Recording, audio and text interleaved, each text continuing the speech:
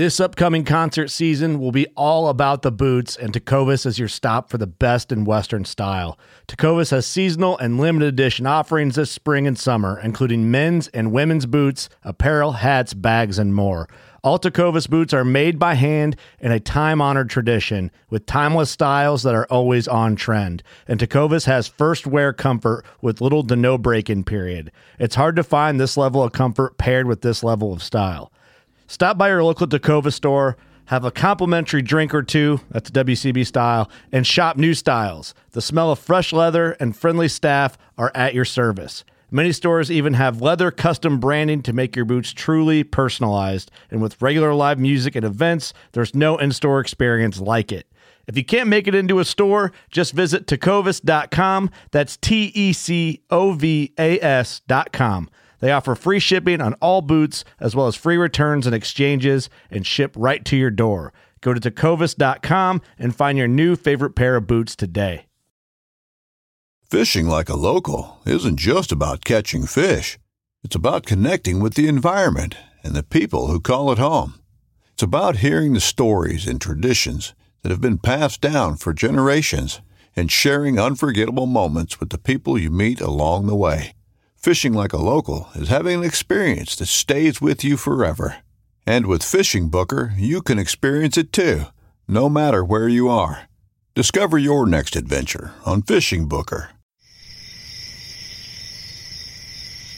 From the Palmetto Swamps to the Piney Woods to the Oak Flats, you're listening to the Louisiana Bowhunter Podcast.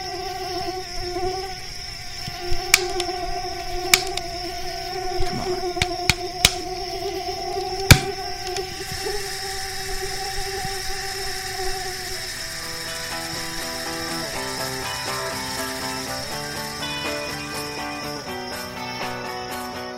Hey guys, on this week's episode of the Louisiana Bowhunter Podcast, we got a really unique episode with David Sims talking about hunting and hip boots. I'll preface the whole podcast by saying a quote from David: "I never started killing bucks until I started hunting in hip boots." So that's the whole precursor to the whole episode you're about to listen to. Really great information about hunting in water, near water, the habits of deer, some of their behaviors. I think you're really going to enjoy this episode. Before we get started, let's give a big shout out to Cousin Smokehouse and Steve German's Taxidermy Art. Cousin Smokehouse is home of the original pork jerky. And also, I'll drop this for you. They are the new title sponsor of the Louisiana Bowhunter 3D Challenge, which is coming March 9th in Pollock, Louisiana. So be looking for a lot of information on that. But as far as Cousin's products go, they have two flavors out: traditional style, which is a favorite amongst everybody. And then they've got Cane Fire, which is a little hot and a little sweet and guaranteed to keep you warm in the deer stand this year. So make sure you keep some in your hunting bag.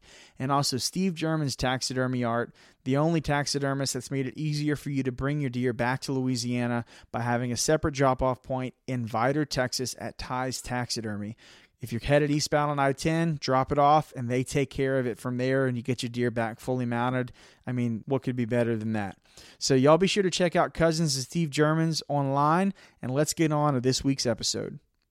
All right, guys, on this week's episode, we're on the phone with David Sims, talking about some unique approaches to the woods, especially hunting around water, hunting. A lot of what David has grown up is in the Atchafalaya Basin, and some tactics that he's spread to other areas that have worked for helping him be successful. So, David, thanks for being on this week's show with us, man. All right, man. I know you and I spoke yesterday on the phone, and, you know, I had a couple of topics that I threw out that I wanted to cover with you, you know, one of which was trying to cope with losing an animal. You know, it's something that's inevitable for all of us. Another one was, you know, just some general hunting styles in a regular hunting conversation. And then you said something that once you said this, I was like, yep, that's it. That's what we're going to do. And your statement was, "I never started killing bucks until I put on hip boots." So tell us a little bit about your history of hunting, you know, where you grew up, where you're from, and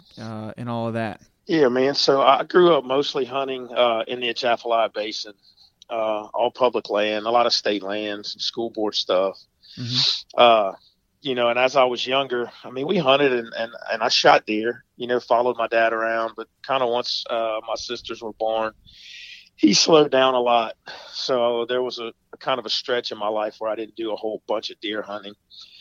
When I got back into it, I kind of followed my uncles around, but we were successful. We saw deer and stuff, and I shot deer, but I really didn't start killing bucks until I started wearing hip boots to deer hunt. Mm-hmm. And that kind of changed everything for me. Just getting in the water. It also solidified a few things that I'd learned from one of my uncles. Used to tell me, he was like, I don't really hunt sign. I just hunt an area. So I walk into it and I think, if I was a deer, this is where I would go. This is where I would escape. This is where I would hang out. Whether there were cattle trails in there or not, it rubs and scrapes. Like, he just hunted those spots. And I realized the same thing when you get into the water. A lot of times where we shot deer in the water, that you didn't see a bunch of sign in that water, but they were there, and man, hunting got a lot more fun at that point. Yeah, absolutely. What we talked about yesterday, and I hate that we had such a good conversation yesterday, because I feel like I'm just going to repeat myself now with you. But the really interesting thing about that style of hunting or that type of tactic is that you're not giving a whole lot of consideration to sign, like you said, or that immediate area. And so, the way we generally pick hunting spots is we walk through the woods, we find something that catches our attention, whether it be new sign or old sign, and then we make a decision, okay, is this where I want to invest my time today or not? And usually you find that sign, you figure out where the wind is, how it's blowing, and you try and get downwind from your best guess as to where you think that deer might come from. Well, that is all a consideration of you could say like a microscopic area, maybe like 20, 40, 50 yards or something like that. What you're saying you're doing is you're hunting areas where there is no sign. It's a lot of gut feeling, right? And so, right. Your uncle, how old was your uncle when he taught you this? Man, I'd say he was probably around 30, 35. Yeah. And man, he shot some deer, and he shot nice deer, a lot of nice deer. He was the only person down there killing good bucks. Everybody else was just shooting whatever came out, and he consistently shot good rack deer every year. Now, I mean, let's just talk openly about that and why that might be. Sometimes the big bucks, when they get pressured, they're really hard to pattern, right? And so maybe hypothetically, he's killing these deer, going in, finding areas to hunt, basically off of a gut feeling and also past experiences. It's been proven to him that hunting an area where there isn't a red flag of sign or a bedding area or, fresh shit on the ground or a fresh rub or a scrape. He's hunting a lot of times a wide open area or a travel route to somewhere else where there is good sign. But what he's doing is, if a buck is always sporadic and random, especially during the rut, I mean, you can't pattern any deer during the rut at all. If you're hunting a large area where, maybe we would call it an observation stand, if you will. And you and I talked yesterday about how you would hunt an area based on a bow and versus a gun. I'd like to talk about that. But he's essentially setting up for the random behavior of a buck, and it seems to put him in position where it's an unexpected spot. And the deer coming through there, and it works time after time. From what you're saying, it's a much more of a consideration for what goes around you, like the area around this section where there's no sign, right? More than it is honing in on what's happening in this 20-yard circle, And so, what it got me to do by watching him, because Lord knows how many times I went in there and helped him drag deer out of some of these godforsaken places. But every time I go in there, I would look. And I'd be like, man, so if he's going to hang out in here, where can I go find something that looks like this? Well, we're going to go across the bayou, get in this other swamp. And basically what it kind of led me to start doing was I scouted sign, no doubt. I never quit scouting sign. But once I found good sign, I immediately started thinking, well, where's the nearest swamp from here? How far is the nearest swamp? And I guess it would kind of be like go and find a buck's bedroom, but right after the hurricane, years ago, we had good deer and we had a lot of briar patches. Well, now the canopy's gotten so big in there that it's just wide open in those woods, and it's hard to find the briar patches that these deer want to be in. So my natural transition was to go straight in the water because that's where they're hanging out. And that's kind of how I did it. We would hunt and find sign. And once we found sign, I went find the nearest swamp and got way back in the middle of it with hip boots or chest waders. And many mornings we'd go in there and hunt wood ducks. I'd carry my climber and my decoys in, and we'd shoot wood ducks. And then after I quit shooting wood ducks, 8 o'clock, I'd just climb the tree I was standing next to and deer hunt until noon, and killed many deer walking through there in the decoy spread. That's awesome. Or seen many at least, Yeah. Didn't shoot them all, but. Didn't you say you killed one that was smelling a decoy? I did. I shot a 9-point that was actually sniffing a wood duck decoy right under the tree. That's awesome, man. That's awesome. Yeah, and look, that was at like 11 o'clock in the morning, and I heard that deer coming through the swamp for an hour, and he probably wasn't 100 yards from me when I first heard him. Wow. Just so cautiously walking through, and I could see very far except this one little finger of like button willows, and I don't know how he was getting through that, but that's where he came through, and he got to the slough I was sitting on, and he was right under me. He really had no choice but to sniff the decoys. When I think about hunting this way and hunting this type of, you can call it a condition because the water isn't always in the woods like that. Right. I'm thinking about this exact time of year. I'm thinking January, late December. I'm thinking gloomy, nasty, rainy days. I mean, it's Saturday, man. You and I are both at home. Not hunting. For now. Yeah, for now. It's Saturday morning. This is the only time I've ever recorded a podcast on a Saturday ever, by the way. Because it's pouring down rain. I love to hunt. I'm not going to go hate every second I'm in the stand, hung on the side of a tree. I'm waiting until it passes or just about to pass and climb up. But, we are in the middle of the types of conditions right now, this time of year that you're talking about, which is you're hunting primarily backwater. You're hunting areas that aren't always underwater. You might not have any option like this to hunt until December 15th because it's all dry land up until that point. Right. And so, are you always trying to stay on fresh ground? Meaning, new place, or do you have places that you pre-scout waiting for the water to rise to get in there and hunt it when the water's right? Yeah, so I would definitely have my favorite areas, and I'll hunt those areas with or without water. A lot more successful, whereas I may see, 1 or 2 deer in a whole weekend in those areas without water. Once the water gets in there, the weekends come where you may see 15 or 20 deer in the weekend. And you start to get a lot more selective. A couple of random oak trees. I shot one night with my buddy Kenan. He and I went in there and I took off walking, and there was no water in this spot. And the general area I'm talking about right now is probably about a 600-yard square maybe. And I bounced from where I shot this deer with Kenan to where I shot the 9-point smelling decoys, probably about 400 yards apart. But I feel like I'm hunting the same deer right there. And, kind of walked back there and randomly found these 3 oak trees that I've been knowing about since I was 10, but didn't really know anything about it back then. Got in there, saw a fresh rub. And this was early season. Climbed up and shot an 8-point right there that afternoon. Now, he's the only deer I saw.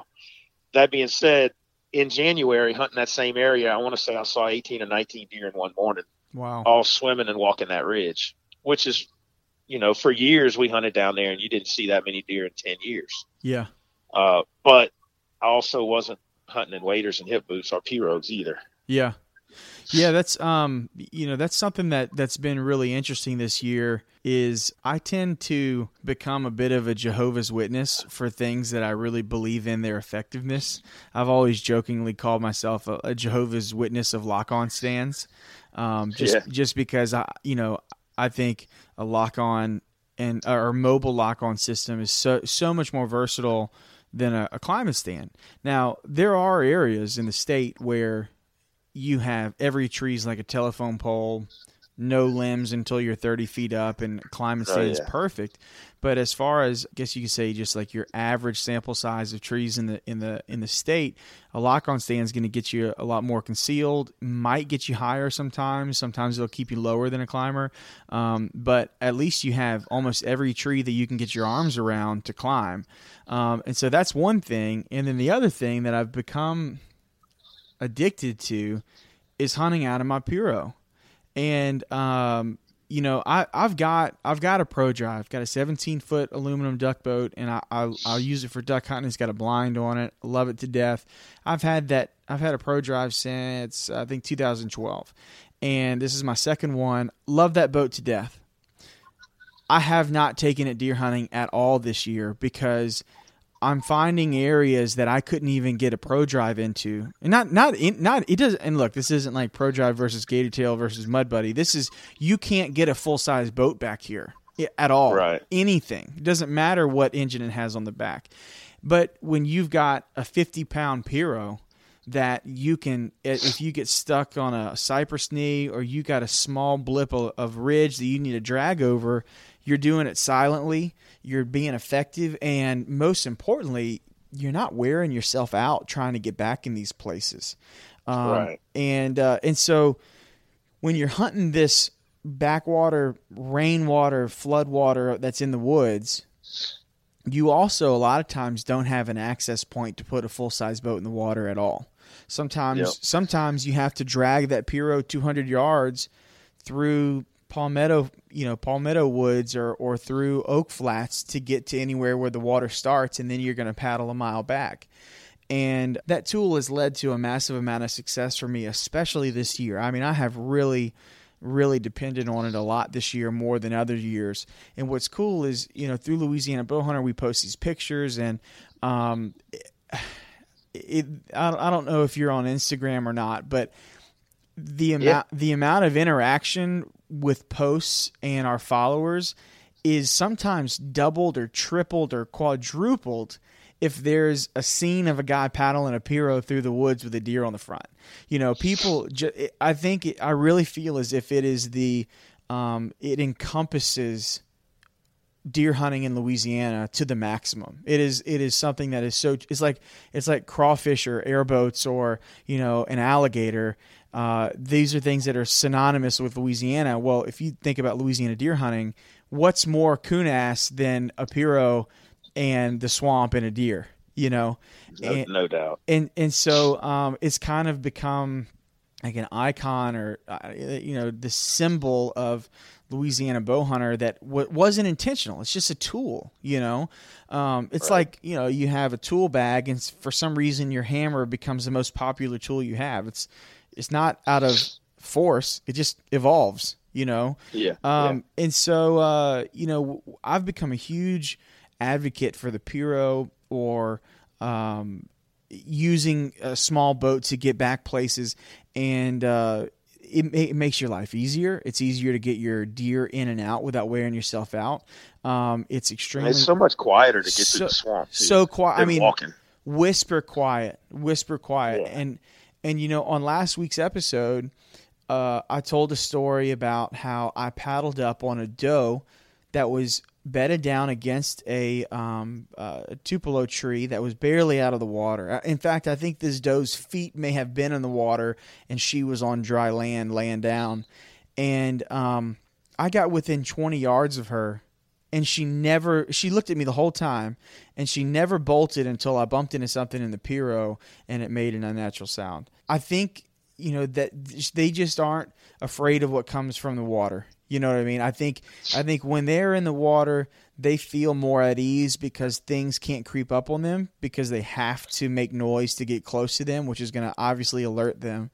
And then number two, they like to be in the water because it is a bit of a refuge area. There's typically less threats in the water or near the water or coming from the water, and I think it's just kind of a point of reprieve, if you will. Oh, there's a lot less activity in there. And then the only thing, I mean, what do they see in the water? Ducks? You know, an otter every once in a while, maybe some turtles on a log. Now, I will tell you one of the things I noticed, and I have a couple of pretty decent bucks that I've killed this way is like I'll have my regular stand that's way back in the middle of the swamp, right? And so it may be a 300 or 400 yard walk from the boat to get to the water, and then maybe another 200 or 300 yards, 300 or 400 yards back into the water. Well, on days like this, when it's going to rain all night and into the morning, I'll go in there as soon as the rain quits, or try to get there about an hour before it stops, and I hunt the edge of the land, because I found that when it starts raining and pouring like that, those deer will move out of that deep water and they come to the shallower edges. Okay. And I don't know if it's because they're worried that they don't know how long this rain's going to last. Maybe the water's going to get too high. I never really tried to put that much thought into it. And I really started doing it on accident by walking in one morning after it rained all night. Got up at 4 o'clock, looked, pouring down rain, drank some coffee, still raining, went back to bed, woke up, still raining, 6:30, still raining. Finally, at about 7:45, the rain looked like it was going to quit. So I jumped in the boat and I hauled to the back. And as I got back there, I started easing in. I said, well, I'm just going to hunt my way into my climber. And as I started, I got to the edge of the water. And it had, the water had swollen from the rain overnight. And I stood there for a minute. And I started looking. And a deer stood up, a 6-point stood up probably 30 yards from me and was looking around. And then 3 other bucks stood up. One of them was a pretty good 9-point, and I shot him. And I was like, well, man, I wonder if this rain all night pushed them out of that deeper water where my stand was at. Yeah. And started hunting that way.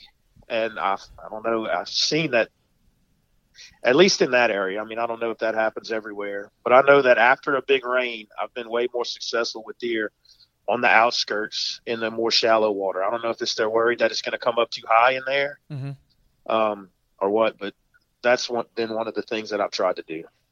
That's a really interesting point, because I haven't ever kind of imagined that situation of, how does a deer adapt to, immediate weather changes or water level changes? Normally when we're deer hunting, things are stabilized, right? They've adjusted to whatever the condition is of that day.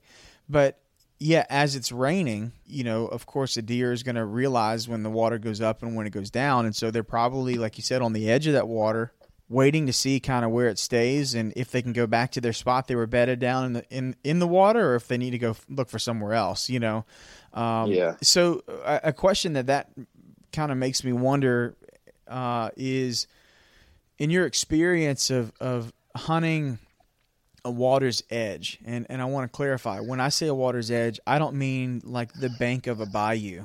I don't mean a water source that's always there. I'm mainly talking about when the water goes from a foot deep to 6 inches deep to 1 inch deep to dry land.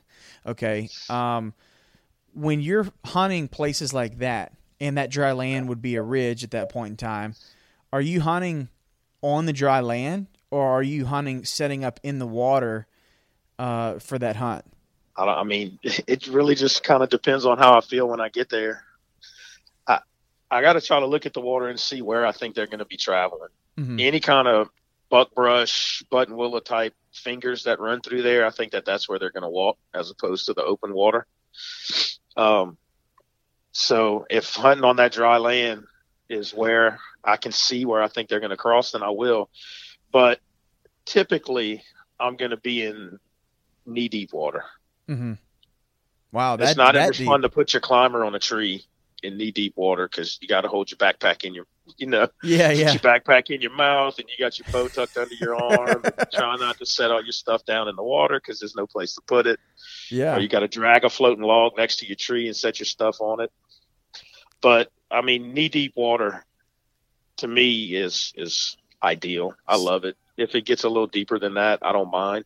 So I found when it's cold, if it's belly deep on the deer, typically it's a little uncomfortable. Mm-hmm.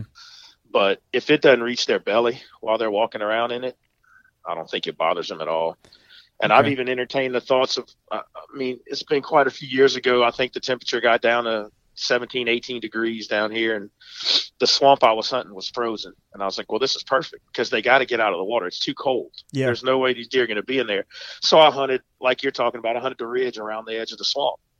And the first 3 deer I saw that morning, I heard them breaking ice coming out of the swamp before they got to me. And the 4th deer I saw that morning actually heard her behind me. I turned around and she swam the canal and came to my side, swam right next to my boat, came to my side, climbed up on the bank, and then walked into the swamp. And I started thinking, well, I mean, that shows you what I know about deer. Yeah. Yeah. The 4 deer I saw did exactly the opposite of what I thought they would do because it was 19 degrees. So, still can't figure that one out. But well, I mean, like you said, them. It's that cold. I mean, how many days a year does it get that cold in South Louisiana? 2? Yeah, I think it's happened once since then. Yeah, it might happen once a year. 10 years ago. And so, if you're a deer, a deer isn't preparing for major weather changes. Like I said, a deer is a day-by-day animal. There's no planning. There's no forethought.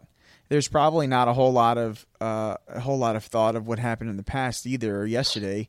But if it gets to 19 degrees overnight and your slough's frozen up or your water is frozen up, a deer doesn't wake up and say, "Oh, it's pretty cold. I bet that thing's frozen." They're going to go over there because it's the other 364 days a year. That's what's normal. So they're only going to react to their environment of what the conditions are on that day. So like you said, you don't know anything, like shows what you know about deer, right?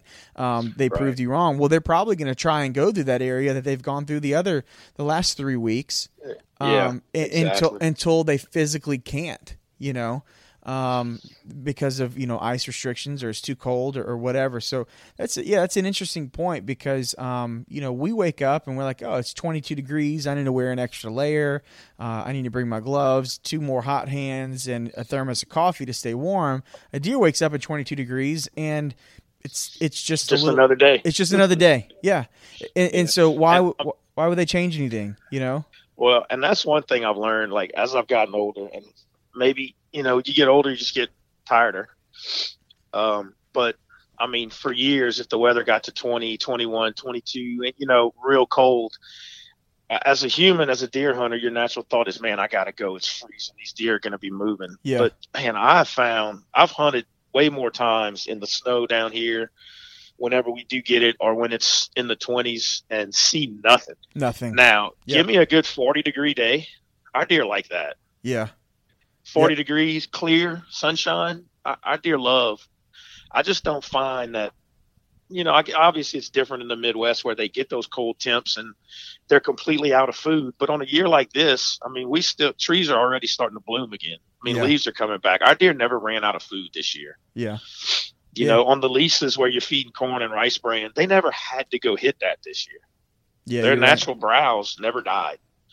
And I just don't find that our deer down here, and I'm sure there's going to be a lot of people that have examples of, I hunted 20 degrees and we saw a ton of deer, and it happens. There's no doubt, but I've tried it every time it's happened for the last 25 years. I've tried it. And I'm going to tell you, I see way more deer if it's 40 to 45 degrees, 38, 39 than when it's freezing. I just don't think our deer like it. It's not what they're like you said, it's not what they're used to at all. Yeah. You know what I think it is? I think when we see those outlying weather conditions of extreme cold, I think what happens is we play in our minds how cool it would be to kill something in such a unique hunting situation. So we go. Yeah. Right. Because I mean, that would be a story for the rest of our lives. Oh, I killed my biggest deer in a snowstorm in November. You know what I mean? Like nobody would believe. You could tell that story for the next 50 years and it would be a great story. But the reality is like you said, I think our deer go into shock when it gets to be too violent of a weather change. I think they go into shock on extreme heat. I think they go into shock on extreme cold, snow, ice. In fact, last year when it snowed down here at the beginning of December, I hunted during the snowstorm or during the snow on the ground and then after, and the woods were a really eerie place. It looked like somebody had taken the woods and shook them up and hung it upside down for a while and then put it back together because every palmetto was laid flat. Every little weak twig of a tree that was a sapling essentially was either bent over in half from snow or ice weight or even snapped in half because of snow or ice weight. And if you're a deer, I mean, I don't know if you've ever had a deer that has walked up to a limb that you cut 20 minutes they before. don't like it. They don't like when you adjust anything. And so imagine when the entire woods is turned on its head, right? And everything Right. looks different. They're cold as shit. They don't know what this white stuff on the ground is. And everything's flattened or laid out because it can't support the weight that's on it. And if I was a deer, I wouldn't walk around freely in that, you know? No. But I will say there are some people, like you said, that have had success hunting in the snow. I think a lot of them, it's been like after 9 or 10 o'clock when the sun has gotten bright overhead and it starts to warm up even slightly, where, you know, when you have the sunlight on your skin type of warmth, not necessarily Right. ambient warmth around you. Well, I can tell you, I'm not used to hunting snow, and we bow hunted that snow last year. We woke up and we weren't going to go. And as daylight was breaking, we were like, man, we got to go. I mean, what Yeah. if we kill something in the snow? It's going to be awesome. I've never blood trailed a deer in the snow. Yeah. And we went, and I put on my warmest clothes, and it was great. Got in there, and I was warm until about 8:30 or 9 when it started melting. Mm-hmm. And I realized I wasn't wearing rain gear. And by the time I got back to my bike, Man. it was 28 degrees, and I was soaked like I'd been hunting in a rainstorm, through and through my bibs, through and through my jacket, down. I mean, look, I was cold. And I never thought about the snow melting. I was like, this is going to be great. I'm so warm. This is perfect, man. I'm going to kill a deer in the snow. Yeah. This is going to be sweet. I wasn't going to shoot a doe, but I'm going to shoot one now because I want a blood trail one in the snow. Yeah. And come 9 o'clock, it sounded like it was raining. And by Yeah. 10 o'clock, I was completely soaked all the way down to my base layers. And that was miserable with a long ride back to the camp. I'm not Not saying fun. I won't do it again, but I will tell you, I'm will going to be more prepared next time. well, I'll be more prepared and I will have less expectations for the morning hunt. Right. I I'll think- do it just to go look at how pretty it is. Yeah, I think if I'm gonna, like, if it snows again this year or even next year, I'll probably skip the early morning hunt. If it's the rut or something like that, I'll probably go in around 9 and hunt the rest of the day. If it's not the rut, I'll probably go in around noon and hunt the rest of the day because it is nice, but I think the evening hunts are a little more active in the snowstorm or in the snow period than the mornings are. Yeah. You know, I think those deer just bed up, curl up into a ball, and they don't move until they have to. You know. Yeah, I agree. But well, you know, I know you've got you got a brood of kids now that you've got to take hunting. You said you're going where you headed out to some public land this afternoon with your son. Yeah, I think we're going to go try this afternoon. Yeah, are y'all going to gun hunt or bow hunt?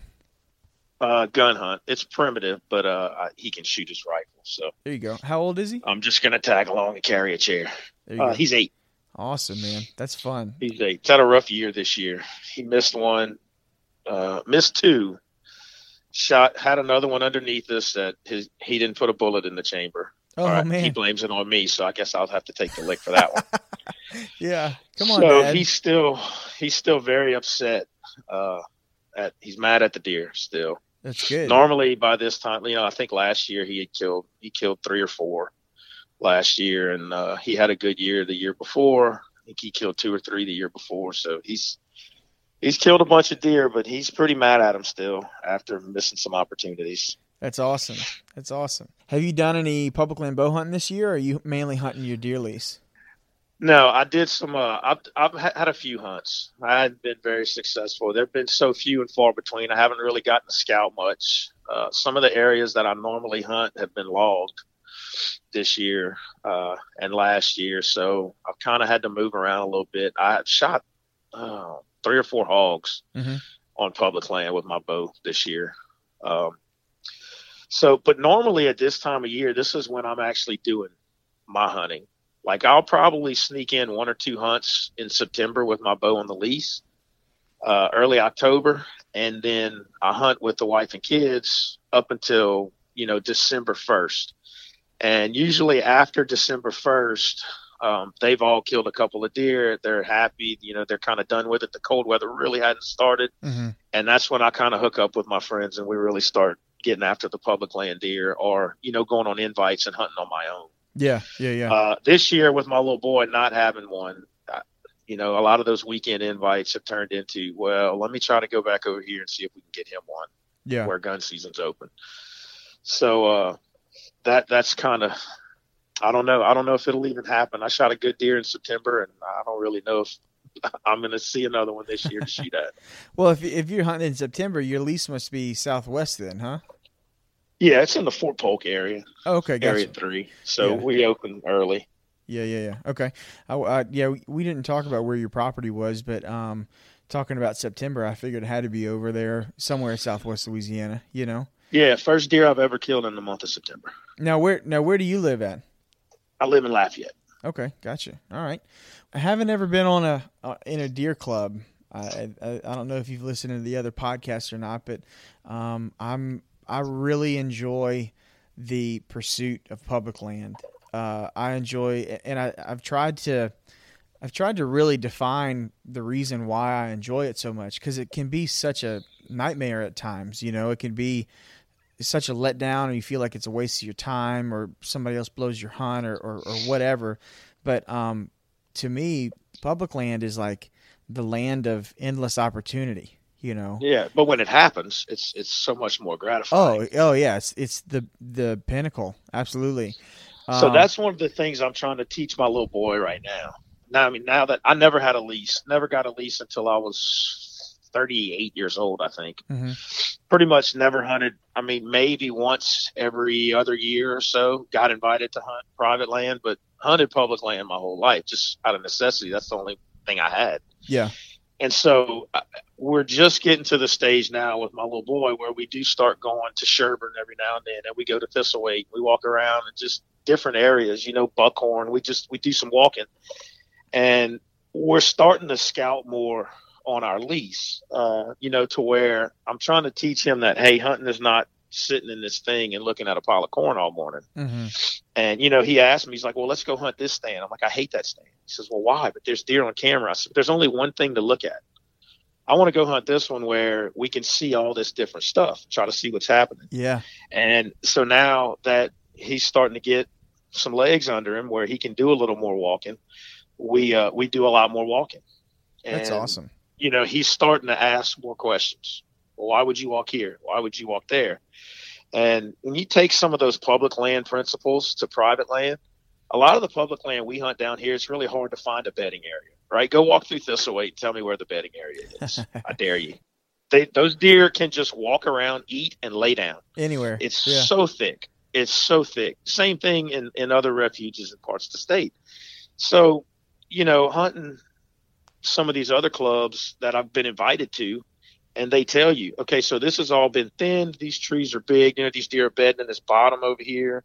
Like, man, this is perfect. Well, let's just go get in there. And a lot of things that those guys don't even do, when you start to bring those public land tactics to the private land, it's just so much more interesting not sitting there watching a feed pile. And absolutely. That's what I'm trying to get him to understand. And that's, we'll be at the lease for the weekend and we'll hunt Sunday morning. He's like, hey, you think we can go hunt the public this afternoon when we get back home? I'm like, man, you got to give me a break. Can I take a nap? That's fine. Can I take a nap? But that's funny. He wants to see things differently. He wants it. He's got it in him. He wants to be a public land hunter, and he will. I guess awesome. That's my job. Well, I feel like you learn so much more. A deer lease, and I want to preface this by saying I'm not putting anybody down that hunts on a deer lease at all, or hunts a family property or something that's preset or something like that. But what I'll tell you is that I think the reason why people oftentimes give up on public land and then start looking for a deer lease of any type is for convenience factor. Time is a big reason. It actually doesn't have a lot to do with your hunting style. A lot of it has to do with what your life is like. Do you have time away for work? Can you afford to drive 2 hours to a good piece of public land to hunt? How many kids do you have? How old are they? Does your wife need you at home? Maybe you can only hunt one Saturday a month. Then public land probably isn't right for you, because public land really is the law of large numbers. You have to put in a lot of efforts to have a pretty large rate of return, right? And no doubt. And so, private land is where the convenience steps in. Like I said, you have places that are unaltered. Nobody's gone into. It's your own quote unquote spot, or it should be. Right. You can feed, you can run cameras, and you don't have to worry about it getting stolen most of the time, and all that stuff. But when you can overcome all of those things on public land and kill something, especially something respectable, God, it's impossible to beat that. You know what I mean? I love it because sometimes, like you said, sometimes the best part about hunting a piece of public property is you get to look at more. You get this. There's already a thrill of finding the area that you have chosen to hunt. Okay, not that you have to hunt, but you say, "Hey, I love this spot. I'm going to give it a shot for the next 2 hunts." And then if you don't see or kill a deer, sometimes it's just a success that you didn't see another person, Right. And so that's the coolest part is when, I've got to tell you, I have, I don't know, 30 or 40 hunts, maybe more. I wish I kept track. I wish I was regimented enough to write them down like Warren Womack does. But let's just say I've made 40 hunts this year, and they've all been on private land. I'm sorry. And they've all been on public land. I have only one time in all of those hunts seen another person from the stand. And that person was 200 yards behind me on a totally different area than I was in. And he did not mess up my hunt at all. Right. And so, like, just that alone, like I said, 40 hunts. That's a lot. That's a lot. Yeah, that is a lot. That's a lot to not see somebody else. And so, I'm feeling pretty confident in my ability to find a place where, and I joke about this. I don't know if where I'm hunting is really good or everybody knows about it and it's a gar hole, so they don't go there anymore. Yeah. You know what I mean? Like there's only two reasons why people wouldn't hunt there. They don't know about it or it sucks. And so. Well, I mean, one of the things that I enjoy about public land, I got a really good group of friends that I hunt with. We have a group text. We trust each other. Whenever I do sneak off to go make a public hunt, I usually drop them a pin to let them know where I'm at. And I know I don't have to worry about somebody, one of them going in there because they didn't find what they were looking for when they scouted and be like, well, he found this. Let's go get up in there. There's got to be some there. And it helps, man, when you have a group of friends you can trust. I have no problem telling any one of them, hey, man, I think the wind's right. I'm got a feeling these deer are coming from here. Why don't you go walk around there, see what you can find? Yeah. And they do the same. They've helped me out a lot in the last few years since I started hunting with my kids. I don't have near the time to scout that I used to. So I'm not too proud to say, hey, I'm going in there. I think I'm going to go get back in this area that I hunted last year. And if one of them tells me, hey, I've been walking around in there a bunch, I think you need to move further east. Yep. Then so be it. I'm going. I trust them. And it's really good to have a network, man. I think our group of friends, they're good guys to have for hunting buddies. I can say that. Yeah.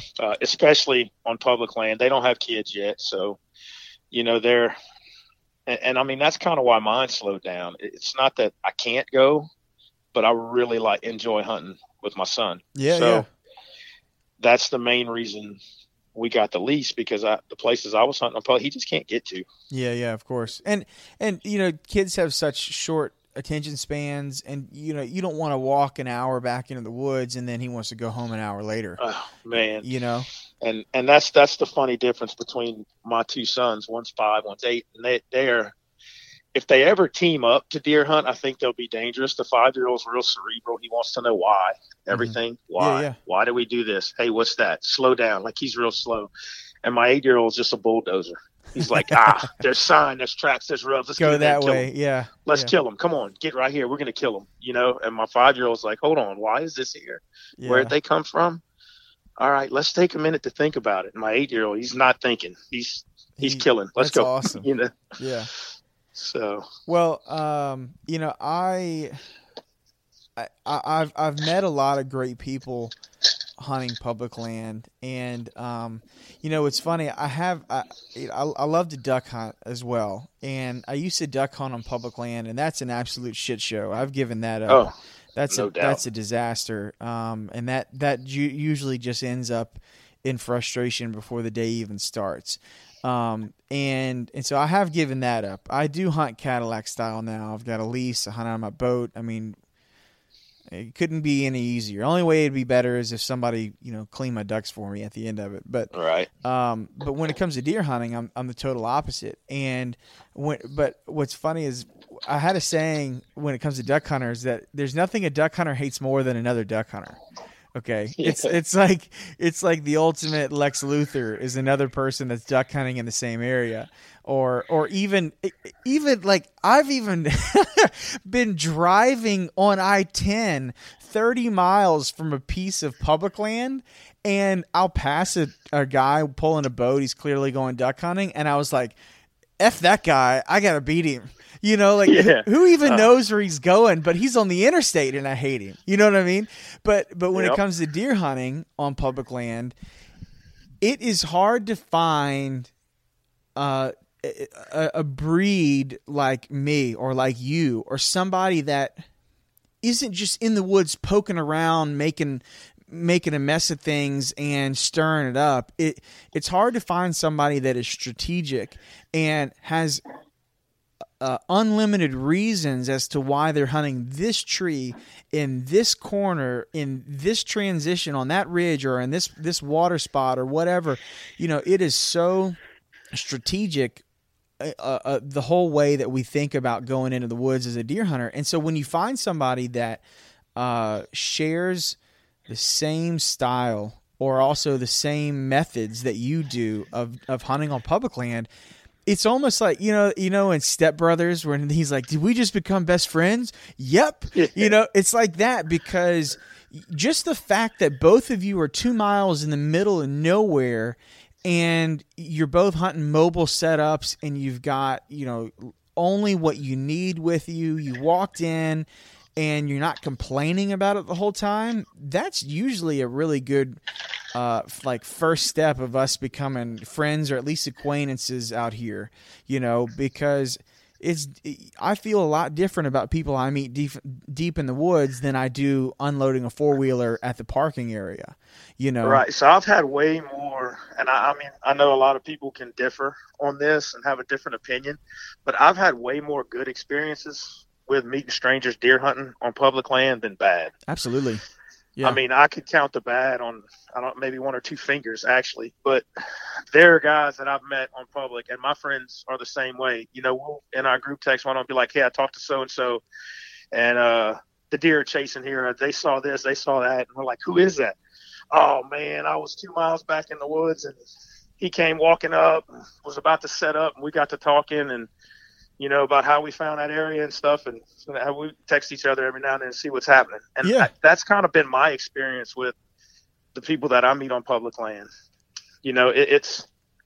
I've had way more good experiences than bad because, a lot of times, like you said, if I see somebody where I'm at, I got respect for that cat. Yeah, absolutely. He either did his homework or he's lost. Yeah.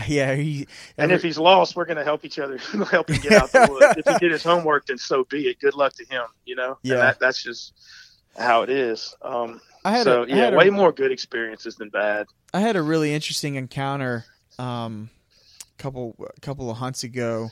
I was hunting over water and there was another ridge about 150 yards south of me. Like I said, I hadn't seen another hunter all season. This is the guy that I saw in the woods with me, and like I said, he didn't disturb my hunt at all. But I heard some deer running through the water, and in one of the times they were running, it was a buck chasing a doe, and you could tell she was like wide open sprint trying to run away from him, and he was just on her tail. About 15 minutes later, I heard what was, I guess the only way I could describe it was them running away, like trying to escape from somewhere, because it was 3 deer running from one area in the same direction. And so I got my binoculars and I'm looking and I'm scanning the palmettos that are lining the side of this that are lining the water line where the slough is kind of encroaching on the land. And I see the deer, and then I see them running from right to left, and then so I scan to the right, and I see a guy wearing hunter's orange with his bow, and he's about 80 yards from him. And bless this guy's heart, I don't know why he was doing this, because the wind was way wrong to stalk that particular ridge. I mean, his wind was at his back, blowing straight in front of him, so everywhere he walked, the deer already knew he was coming. Right. And so I climbed down, and he was pretty far on the ridge, and I saw him eventually standing in the spot that the deer had run from. And so I was already climbing down and packing up my stand. And so I paddled over and I talked to him and I said, man, I don't know if you know this or not, but these deer knew you were coming. I said, you probably, if you had taken it slow and had the right wind, you maybe could have snuck up on them and made a shot. And I said, but I just watched them running away from you coming in the way that you did.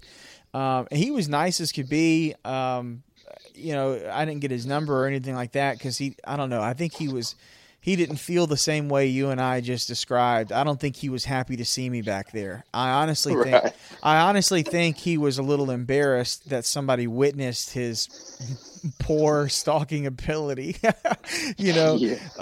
But anyway, he, that was really neat to see him, just to see the style of another way somebody else hunts, even good or bad, but I haven't seen a lot of people in the woods this year, and that's kind of been a vindication for me of being in the right spot.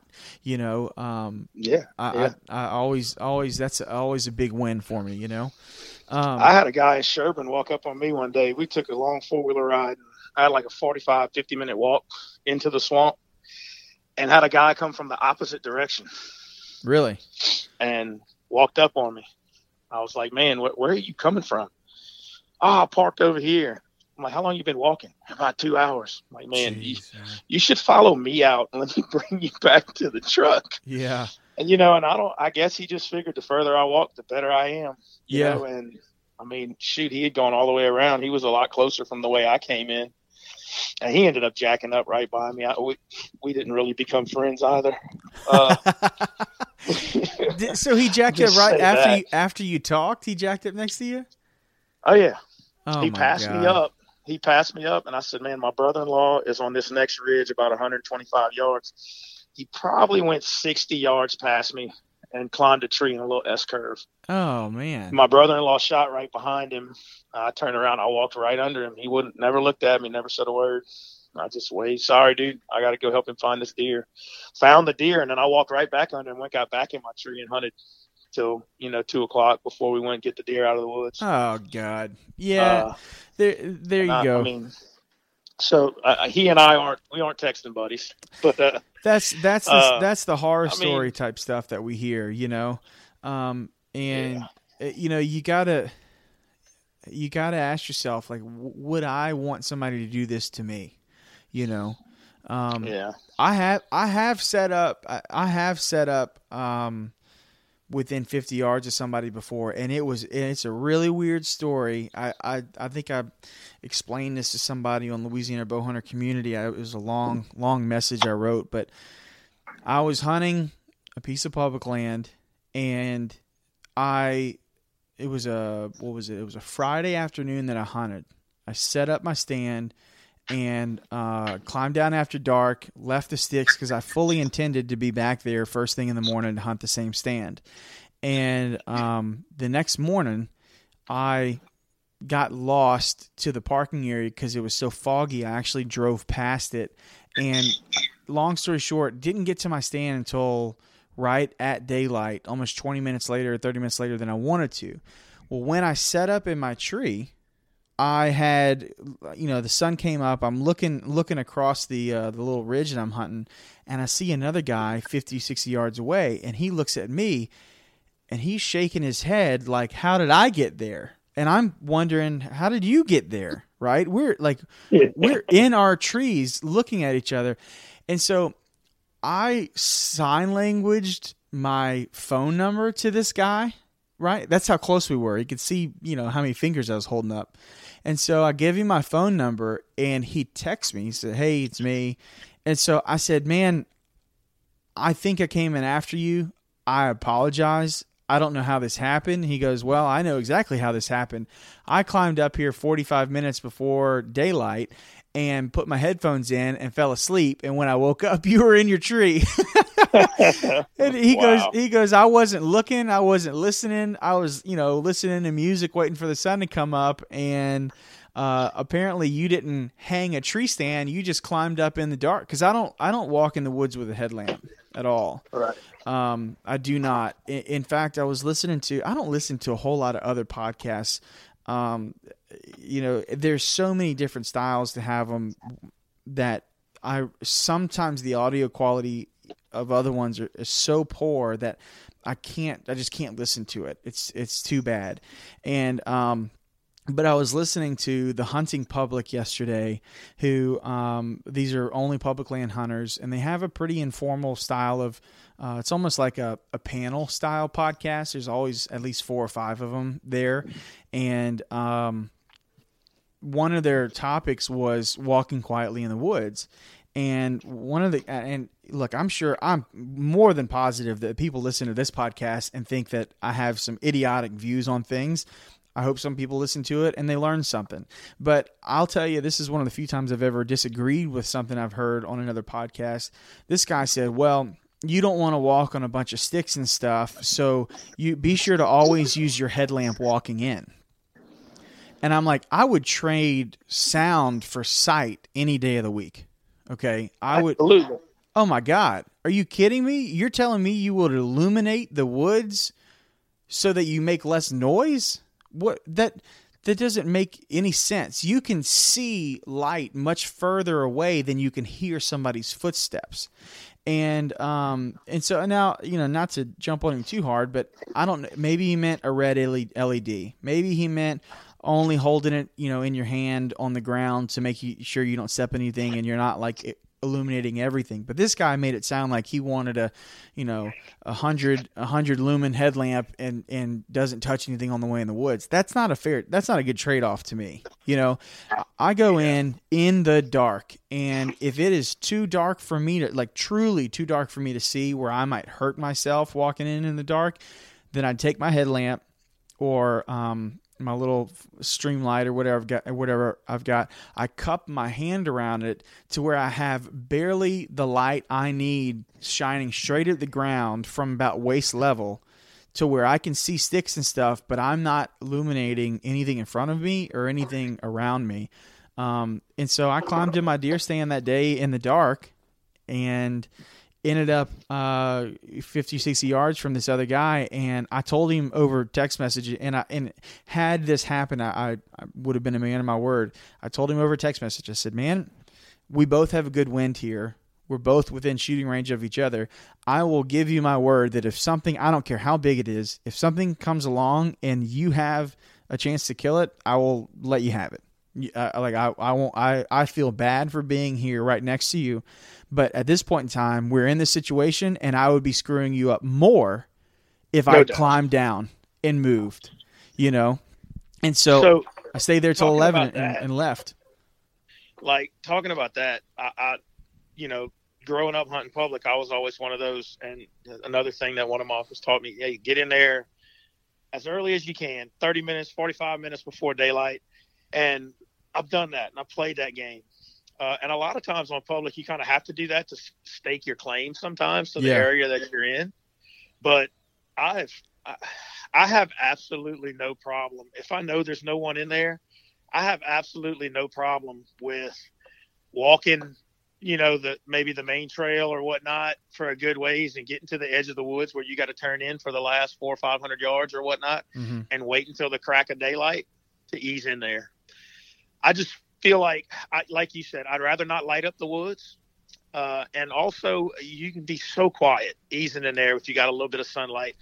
And I really don't have any issue with going in the woods right at shooting time or setting up anyway. Yeah. And I know some people might say, man, that's crazy. You got to get in there before daylight. But I can tell you, I don't know that I've ever jumped deer doing it. I can't tell you. I mean, obviously you don't know what you don't see. You know, you sit there and you're like, man, I didn't see any deer today. Well, you don't know that you didn't spook a bunch because of the wind. Yep. I mean, how do you really know that? It's not like you hear them plowing away. But I would trade, you know, plowing through there and making a ton of racket for easing in there with just enough light to see and setting up quietly. To me, I don't mind that. I really don't.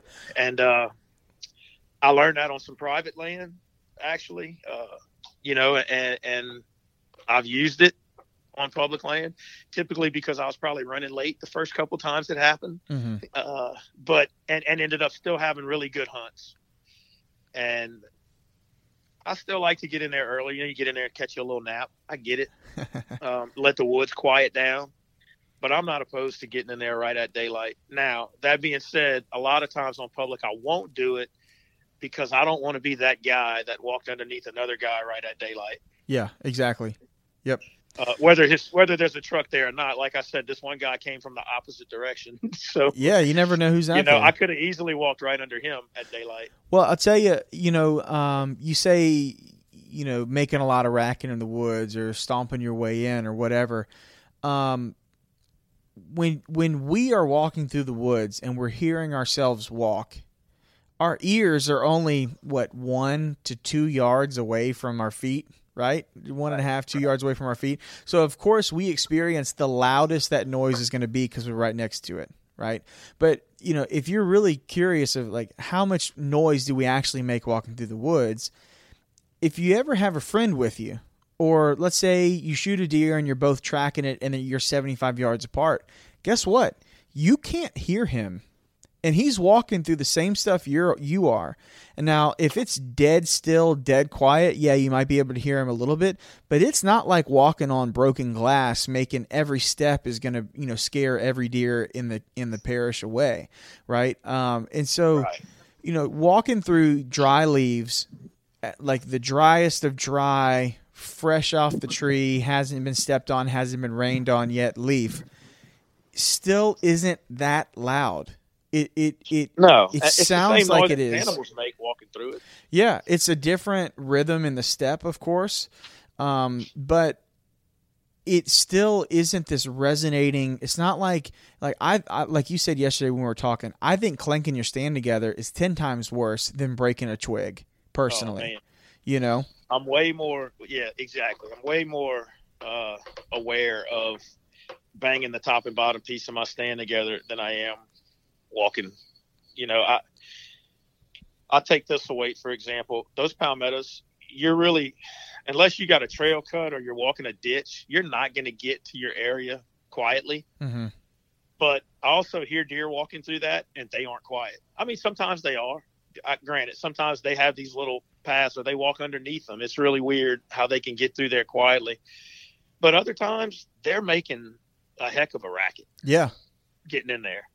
So it really doesn't bother me. You know, I get in there and I have my stand on my back, and sometimes I'll get to a little thicker area and I'm like, man, I don't really see any way around this. I don't feel like walking an extra 200 yards when I need to get right there. I just walk through it.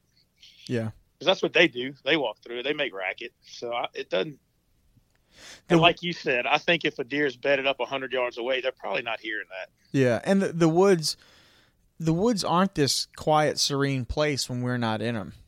You know, like they hear, you know, raccoons walking. They hear hogs pushing through everything. They hear other deer walking, and like I said, every animal has a different rhythm in which they step. Like some sounds natural, some sound, you know, unnatural. Like the rhythm in which we walk doesn't match the same rhythm in which a four-legged animal walks through the woods, of course. So it would sound different, therefore would alert a deer or an animal that something other than a deer is coming, right? But you have to be within 50 to 75 yards of that animal to scare it off. And so if you think you're hunting a big enough area where a deer is walking into your area from further than that away, what does it matter, you know? Right. It really isn't as big of a problem as you are creating. It's just you feel self-conscious about it because you're making noise at all.